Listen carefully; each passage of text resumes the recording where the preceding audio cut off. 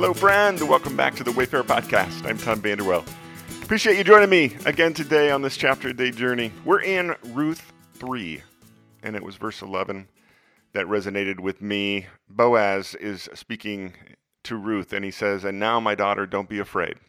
I will do for you all you ask. All the people of my town know that you are a woman of noble character." Today's podcast is entitled Proven Character.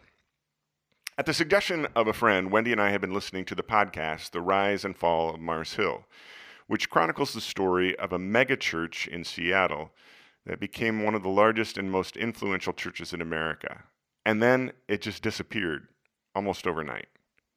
In telling the story of Mars Hill, the podcast also shares a larger story about the history of megachurches in America and their pastors, including Willow Creek in Chicago, where I attended regularly during my college years. One of the fascinating common themes of these stories is that of the talented, charismatic pastors who rose to positions of incredible prominence, even celebrity status, then had their own very personal and public descent into scandal. The stories reveal a pattern. Very talented, charismatic young men who rocketed into positions of power and leadership in their 20s and 30s, arguably before their characters were fully formed through the process of experience. And these were churches that they themselves started. So the systems that grew up around them protected them and allowed them to fire, threaten, minimize, harass, shame, or marginalize anyone within the system who they didn't trust or deemed personally disloyal. One said it plainly, quote, "We value loyalty over honesty," end quote.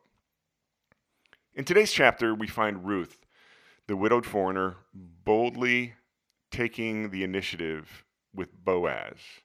With suggestions and instructions from her mother-in-law, Naomi, Ruth dresses herself up in her best outfit, puts on her best perfume, and after Boaz has feasted and made merry with his servants in celebration of the harvest, he goes with the other men to sleep by the grain pile to protect it from robbers. Ruth uncovers the feet of Boaz and lies next to him. When he wakes up and asks who's lying there, Ruth asks him to, quote, "spread your garment over me," end quote, which was a request for Boaz to marry her in fulfillment of his obligation as the guardian redeemer in those times. Similar customs, by the way, are still practiced in some of the Middle East cultures today.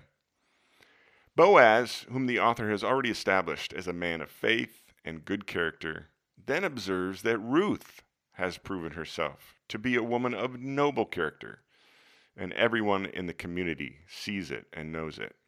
Now, what's interesting is that that Hebrew word for noble character is the same that is used in this famous passage of Proverbs 31, which describes an ideal godly woman. The phrase is only used 3 times in the entire Old Testament: Ruth 3:11, Proverbs 31:10, and Proverbs 12:4. Boaz then tells Ruth that there is a potential glitch in the matrix. See, there's an unnamed kinsman redeemer who's actually closer in relationship, and Boaz must defer if the closer relative wishes to redeem Ruth and marry her. He vows to settle the issue immediately and sends Ruth back to Naomi with a gift of more grain. Now, one of the themes of this tender story is that each of the main characters behave with proven character. Naomi, in her emptiness, tries to do right by her daughters-in-law and send them back to their people to find other husbands. Ruth does right by Naomi and behaves honorably, so much so that the entire community sees her as a woman of noble character, despite being a foreigner and a widow. Boaz is a man of faith and kindness and generosity, and he handles Ruth's bold request honestly and honorably. So in the quiet this morning, I'm reminded of Paul's words to the believers in Rome who were facing persecution. He said, quote, "We also glory in our sufferings because we know that suffering produces perseverance, and perseverance, character, and character, hope," end quote.